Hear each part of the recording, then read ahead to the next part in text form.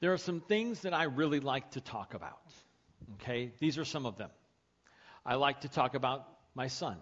I really like to talk about my son. You can get me started and I won't stop because I like to talk about my son. I like talking about my teams. I like talking about Aaron Rodgers of the Green Bay Packers. I like talking about Notre Dame football. I really like talking about Notre Dame football. I can go on and on and on and on and on. Not as much about my son, but I can go on and talk about Notre Dame football. I like talking about my church, Griffith First Christian Church. I really like talking about my church. I like talking shop with other ministers. You know, it's like, what do you think about this? And how do you interpret this passage of Scripture? And how do you deal with this problem in a church and things like that? I like talking shop. I like talking church. I like talking about the weather. That's why I put a picture of Tom Skilling up there, because Tom Skilling likes talking about the weather. Tom Skilling loves talking about the weather, but I like talking about the weather. I like checking out. I've got like 3 different websites that I check when it comes to checking out the weather. I check and see, okay, I'm a weather geek. Several years back, I decided to compare weather sites for 15 days, and I created a spreadsheet to see who was more accurate in their 15-day forecast. Does that make me a geek? Yes. Thank you. Yes, it does. So, yes, it does. I like talking about music. That's why I put a picture of Bono up there. My favorite band is U2, as we talked about last week. I like talking about music. So these are all things that I really like talking about. But I tell you what, there's one thing that I love to talk about. And I love to talk about what I'm going to talk about today. We have been going through our summer concert series this summer here at First Christian Church. We have taken the song titles, the titles from hit songs, and we have used them as sermon titles all summer. And we have gone through the decades from the 1940s up until today. We're going to cover the 90s today, but we've talked about these hit song titles, and we've looked, like I said, we've looked at songs from the 40s and the 50s and the 60s, the 70s, the 80s, and today is the 90s. We've looked at songs like Sentimental Journey from the 1940s, Jailhouse Rock from the 1950s, I'll Be There by the Jackson 5 in the 1970s, and last week, my favorite song of all time, I Still Haven't Found What I'm Looking For, by U2. So we've talked about these hit songs, song titles as sermon titles. If you've missed any of the sermons along the way, they are available online. You can go to our website at gfcc.net, and you can click on the Watch Listen button, and you can watch or listen to any of the sermons. Actually, you can watch any sermon from this entire year, and it's part of last year as well, and you can listen to any sermon pretty much over the last 6 years. They're all available on our website. So if you're ever, bored and don't know what to do with yourself, you thought, maybe I'll listen to an old sermon. That's the place to go, really. So, but don't do that when you're bored. Do it when you're really excited, okay? So if you missed, like I said, if you missed any of these, then you can go back and watch them online. Today we're talking about the decade of the 90s, and we're talking about one of the biggest hit songs of the decade. This song spent 14 weeks at number 1. Now, there was another song. It came down between 2 songs, okay? It came down between 2 songs. There was 2 songs that spent 14 weeks at number 1. The one we're going to actually talk about is the 7th best-selling and most played song of the 1990s. The other one was a little more popular, but like I said, they both spent 14 weeks at number 1, and it was the Macarena. But I couldn't find any scriptures to back up preaching a sermon about the Macarena. I thought perhaps the passage of Scripture that talks about when David danced before the Lord, but I can't see David, doing the Macarena, before the Lord. So we're not going to talk about the Macarena. Instead, we're going to talk about a song that was originally written and performed in 1973 by Dolly Parton. But its greatest success was when it was sung in 1992 to the movie soundtrack, The Bodyguard by Whitney Houston. And a really cool version last year after Whitney Houston passed away that Jennifer Hudson did at the Grammys in 2012. That was like goosebumps. Anyway, but in 1992, this song enjoyed its greatest success. Like I said, 14 weeks at number 1, 7th biggest song of the 1990s, and it is the song, I Will Always Love You. Like I said, this is going to be hard for me to get through because this is one of my favorite things to talk about. This is my absolute favorite thing to preach about, is the love of God. It's God's love. And I get real emotional when I think about and I talk about God's love. And so if I cry today, you'll have to bear with me. You'll have to forgive me because this is something that really this is what gets me going. This is what keeps me going, is the fact that we have a loving Father, a heavenly Father who loves us perfectly. And we'll talk about this for the balance of our time. So grab your Bible, and you're not going to need it till the very end. We're going to cover a whole host of Scripture passages, but you're going to need your Bible at the very end when we talk about one specific passage. And grab your HDO. It's on the back of your bulletin. So grab your bulletin, turn it over to the back. You'll find the HDO. You can fill in some blanks. And the very first blank on your outline is God will love you faithfully. God will love you faithfully. God's love is a faithful love. It is a love that never ends. We sang the song earlier. I don't know how many of you have ever heard that song before, the One Thing Remains song? Your love never fails, never gives up, never runs out on me. Okay? So if that was your first time singing it, I hope you liked it. We're going to sing it again in a few weeks. But it's just one of those songs that talks about God's love. And God's love never gives up and never runs out on me. It is a faithful love. I want you to take a look at this passage of Scripture from Lamentations chapter 3, verses 22 and 23. The steadfast love of the Lord never ceases. His mercies never come to an end. They are new every morning. Great is your faithfulness. That Hebrew word that is translated as steadfast love, it is a Hebrew word that means faithful. And it is a word that is used to describe God's covenant with his people, the covenant that he made. George talked about it in his communion meditation this morning. This covenant that God made with his people, this promise that he made to love them throughout all generations. In the passage I read at the very beginning of our service today from Psalm 136, that his love endures forever. His covenant love endures forever. It is a promise that he won't break. God's love for his people is faithful. The book of Lamentations is a book of mourning. It is a book of sorrow. It is a book of grief. And the author of Lamentations was writing in response to the destruction of Jerusalem and the destruction of the temple. And in the minds of the Hebrews and the minds of the Israelites, Jerusalem was the holy city of God, and the temple was where God dwelled. And for the temple to lay in ruins and the city of God to lay in ruins just broke their hearts, and it just ripped their hearts out of them. And they were so sorrowed and so saddened by what had happened. They wrote an entire book, the book of Lamentations. And so they're mourning over the destruction of Jerusalem. They were full of sorrow and full of grief. They were suffering emotionally. But the writer would not despair. He would not despair to the point of forgetting that God's love never ends. It never fails. It never stops. That God's love is a faithful love. And it goes on and on and on and on and on. There's another verse I want you to look at. It's from Isaiah chapter 54, verse 10. It says, though the mountains be shaken and the hills be removed, yet my unfailing love for you will not be shaken, nor my covenant of peace be removed, says the Lord, who has compassion on you.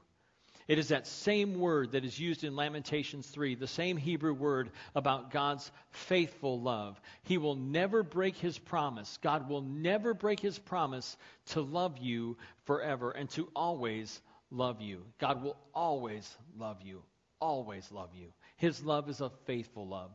In Psalm chapter 6, David was mourning over some of his sin, and this is what he said in Psalm 6, 1 through 4. He says, O Lord, do not rebuke me in your anger or discipline me in your wrath. Be merciful to me, O Lord, for I am faint. O Lord, heal me, for my bones are in agony. My soul is in anguish. How long, O Lord, how long? Turn, O Lord, and deliver me. Save me because of your unfailing love. It is the love of God that never fails. And his forgiveness of our sins is tied to his unfailing, faithful love to us. That his forgiveness is tied to his love. That you can't have one without the other. It is because of his great love, it is because of his unfailing love, his faithful love, that he chooses to forgive our sins through faith in his Son, Jesus Christ. In 1 John chapter 4, verse 16, we read that God is love. That God is the very definition of love. And how did he show his love? Look at this verse. This is how we know what love is. Jesus Christ laid down his life for us. Jesus died for our sins. And in John chapter 4, verses 9 and 10, it says, this is how God showed his love among us. He sent his one and only Son into the world that we might live through him. This is love, not that we loved God, but that he loved us and sent his Son as an atoning sacrifice for our sins. Think about this verse, John 3:16. You all know it. Everybody's heard it. They hold it up at the football game. Read it with me. For God so loved the world that he gave his one and only Son, that whoever believes in him shall not perish, but have eternal life. That we can have eternal life because of God's great love. He loved the world so much. He loved the world in this way. He demonstrated his love for us by sending his Son Jesus. And when he sent Jesus to die on the cross for our sins, it was an act of love. It was a demonstration of his love. He poured out all of his wrath on his Son, his beloved Son. When Jesus was baptized, he came out of the water, and God spoke from heaven and said, this is my Son whom I love. With him I am well pleased. This was his Son, and yet he chose to let his Son take our place, to suffer and die in our place, to take our punishment. He took our punishment on the cross. That's what we deserve. We deserve death. Romans 6:23 says the wages of sin, what you earn because of your sin, is death. That's what you deserve. But he does not give us what we deserve. Rather, he gives us a gift. And the gift is the gift of his love. That he loves us faithfully. He loves us with an unfailing love. And it is because of his love that he sent his Son Jesus to die for our sins. Jesus died on the cross so that our sins could be forgiven. And why? Why would God do this? Why would he heap all of our sins on his Son? It's because God will always love you. Like I said, he loves us faithfully. He is faithful in his love to us. In 1 John chapter 1, verse 9, John wrote, if we confess our sins, he is faithful and just and will forgive us our sins and purify us from all unrighteousness. That it is because of his great love for us that he reaches out and he offers us this opportunity of forgiveness. That all the things we've ever done, the sins that we've committed, the lies that we've told, the ways that we've cheated, the things that we've taken, the times we've taken his name in vain, the sins, the pride, the arrogance, all of it, all of the sins we've committed can be forgiven in the blood of Calvary. All of the sins that we've committed can be washed clean in Jesus' blood. It's an awesome gift of love. And that's where it all flows. From a father's heart full of love for his children. He loves us. He really, really loves us. And he will faithfully forgive our sins because he will always love us. And his love will never, ever, ever end. God loves us faithfully. The second blank on your outline is God will love you compassionately. God will love you compassionately. The Hebrew word translated as compassion is a word that comes from the root word for the word womb, a mother's womb. In Psalm 86:15, the psalmist says, "You, O Lord, are a compassionate and gracious God, slow to anger, abounding in love and faithfulness." You are a compassionate and gracious God. It's like a mother's love for her unborn child. A mother is so concerned with her unborn child within her womb. She will do anything to protect her child. Do you remember the first time how many of you remember the first time you were going to have a baby? If any of you guys raise your hands, I will be very disappointed. Or maybe your wife. Maybe you remember your wife was going to, the first time you remember you and your wife were going to have a baby. You remember that? Do you remember the first time? How many of you remember the ultrasound? Do you remember the first ultrasound you ever saw? I want to show you a picture real quick here. This is my little guy. This is at 9 weeks. This is the ultrasound from 9 weeks. My wife is going to cry. But you see that little guy right there? There's his head and his little arm nubs and his little leg nubs. And he was looking right at us. I will never forget this day as long as I live. Because they're doing the ultrasound. And we see this little image pop up on the screen. And his little arm nub is doing this. Oh my goodness. Oh my goodness. I was like tears pouring down my cheeks. I was like, oh, he's waving hi. He knows me. I'm his daddy. And it was so great. It was so awesome. Just, there's little JCLC waving at me, and we didn't even know he was a boy. We didn't know he was a JCLC at the time. We didn't know what he was going to be, but we knew that, he was ours. And we were so excited. He's our little guy. And we would do anything to protect him. We would do anything for him. We had this incredible, when you first find out that you're going to have a baby, it is like this overwhelming burst of love in your heart just explodes. It's like, I love this baby, and I love him so much, or I love her so much. I can't wait for you to get here. Every day I would pray, God, please protect the baby and help him to get here safe. I always said, help him to get here safe, because I wanted a son in the worst way. From the very moment we found out we were pregnant, December 31st, 2005, Lord, please let it be a boy. God is good and faithful.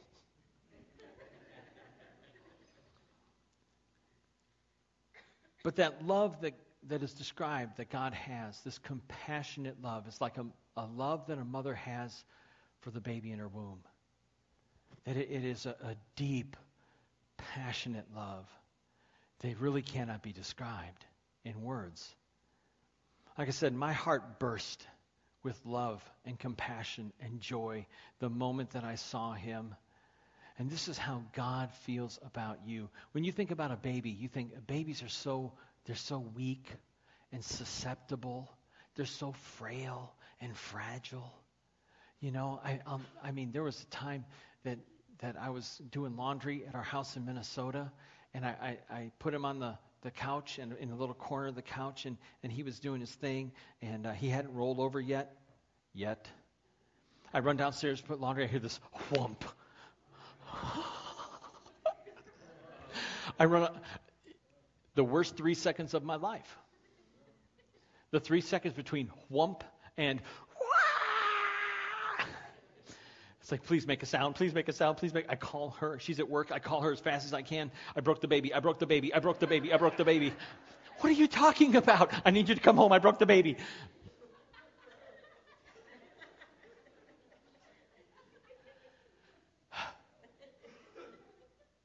I was so concerned. And he's so weak and fragile and frail.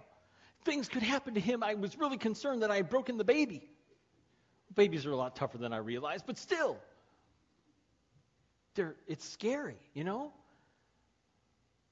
God, we are in his eyes, this is how we are. We're weak, and we're fragile, and we're frail, and we're susceptible. And he loves us with this compassionate love. Like a mother loves the baby within her womb. He loves us compassionately. In the New Testament, it's a different word that is used for compassion. I've talked about it before. It's the word splachna.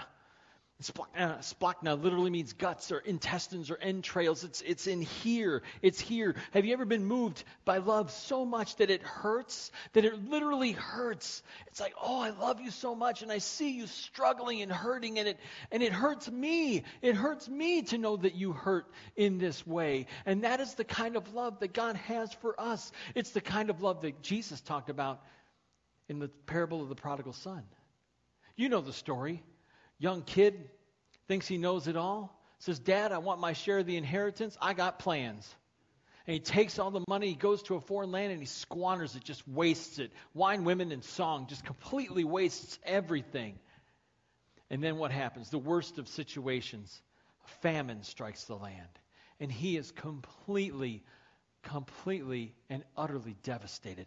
No money. All his friends have run out on him. Nothing. No place to live. He's homeless. He's penniless. And he doesn't know what to do. And so he goes, he does the thing that's just unthinkable. He goes and he hires himself as a farmhand to feed the most disgusting creature alive, pigs. They wallow in their own filth, right? And so he goes and he begins to feed the pigs. And he's actually jealous of the pigs and the pods that they're eating. He's like, man, I wish I could just eat what the pigs are eating. And the hired hands at my dad's house have it better than I do here.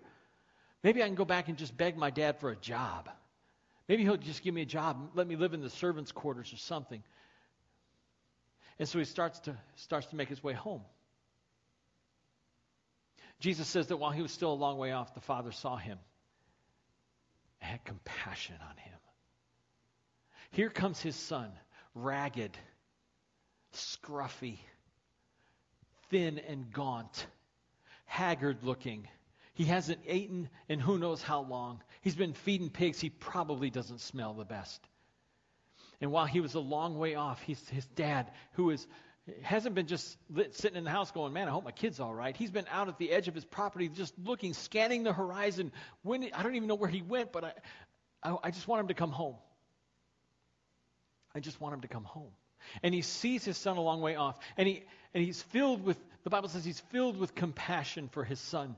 He sees his son. He's filled with compassion for him. And he runs to his son. Now, in those days, I read a story about how the view of people in those days, that the more dignified and wealthy you were, the slower you walked. The slower you walked. What does this father do? He's very wealthy. He probably walks very slowly, very well respected in his community. And what does he do? Forget dignity. That's my son.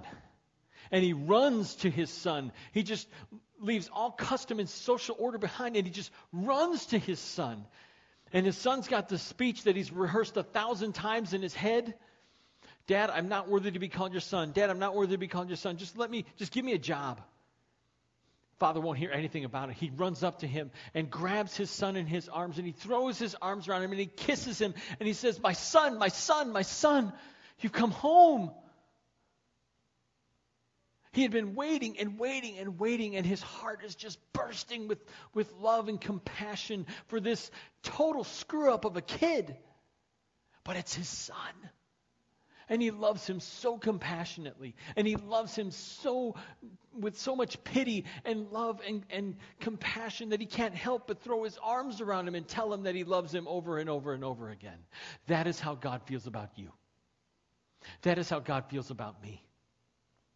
That he is the Father, and he is waiting for us to come home. He is just waiting for you to come home. And you may be wandering. You may be just wandering out there and going, I don't know where I'm going. I feel so lost. I feel so confused. I don't know what to do. I don't know where to turn. Turn to God. Because your heavenly Father is waiting for you to come home. He is waiting for you to make that decision. He is waiting in compassion and love for you. He loves you, and his heart just burns with compassion for you. And he wants you to come home. And he will do whatever it takes to bring you into his family. And you may feel like you don't deserve it. You may feel like you don't deserve this kind of love, and you don't deserve his favor. You don't deserve his grace. But his love is so much greater than we can even imagine. His love is so much greater than we can possibly fathom. How wide and how long and how deep and how high the love of Christ really is. It is an awesome love. And he loves you compassionately. And he will always love you compassionately. The third and last blank on your outline. God will love you unconditionally. God will love you unconditionally. Throughout the New Testament, whenever we read about God's love, we read about his love being an agape love. An agape love is an unconditional love. It's a love that we don't deserve. It is a love that says, I will love you no matter what. I will love you in spite of yourself. I will love you in spite of your sins. I will love you in spite of your weaknesses. I will love you in spite of your failures. I will love you no matter what. It is an unconditional love. It is a love that welcomes us and accepts us right where we are. In 1 John 4:16, John wrote, God is agape. God is love. He is the very definition of love. You want to know what love looks like? Look at God. Because God is love. He is the very definition of love. And Jesus came to demonstrate this agape to you and me. He came to demonstrate this unconditional love to you and me. In Romans chapter 5, verse 8, Paul wrote, God demonstrates his own love for us in this. While we were still sinners, Christ died for us. Do you understand what that means? You see, God sent Jesus to die for sinners. He didn't send Jesus to die for the righteous, people who thought they had it all together, people who think they've got it all together. That's not why Jesus came. Jesus came to die for sinners. He came to welcome sinners into his family. He came to make sinners into saints. His love is unconditional. Jesus didn't die for people who think they're perfect. And he doesn't expect you to clean up your act before you come to him. He died for you in the midst of your sin. He died for me in the midst of my sin. He didn't say, Sean, okay, go to Bible college and then get a degree and take a few seminary classes and preach for 16 years. And after that, I'll think about forgiving your sins. And once you've earned it, once you've been good enough for it, then I'll forgive your sins. That's when Jesus' death applies to you. Jesus died for us while we were still sinners, while we were in our sins. The Bible makes it very clear. Jesus said, I didn't come to call the righteous. People who think they've got it all together. People who don't realize and don't think they need a Savior. I came to seek and to save the lost sheep, the lost son, the lost daughter, the one who says, I don't know where I'm going and I'm walking around in chaos and confusion and my life doesn't make sense and I don't know what to do. Jesus died for you, and he died for me.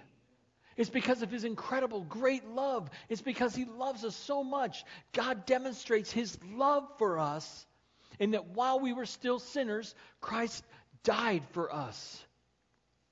This is the unconditional love of a God who will always love you. He will always love you. I told you need your Bible here at the end, and this is the end. 1 Corinthians 13. Turn to 1 Corinthians 13, verse 4.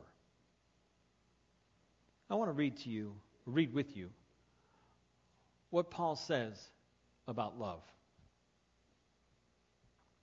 1 Corinthians chapter 13, starting in verse 4. This is how Paul defines love. Love is patient.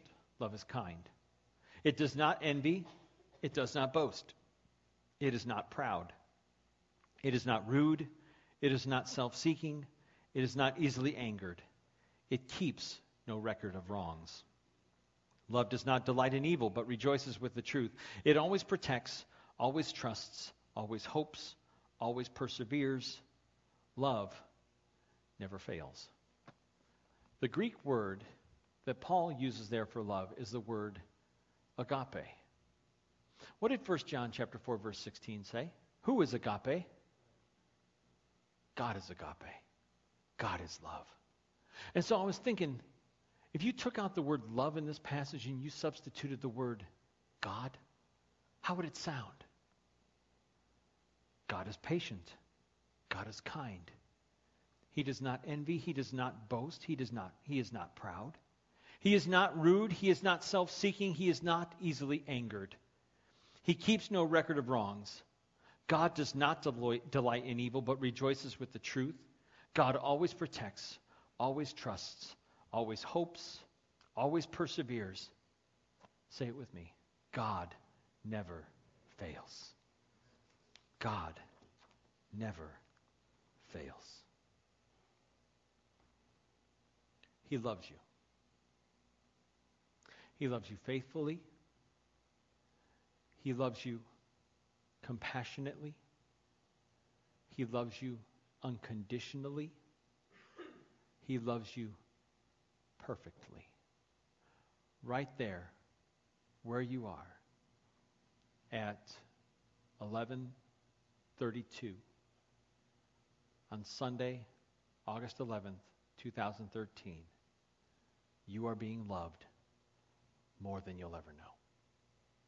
That God is loving you from heaven's throne at this very moment. You are loved. How will you respond to that thought? How will you respond to this knowledge that God loves you? How will you respond?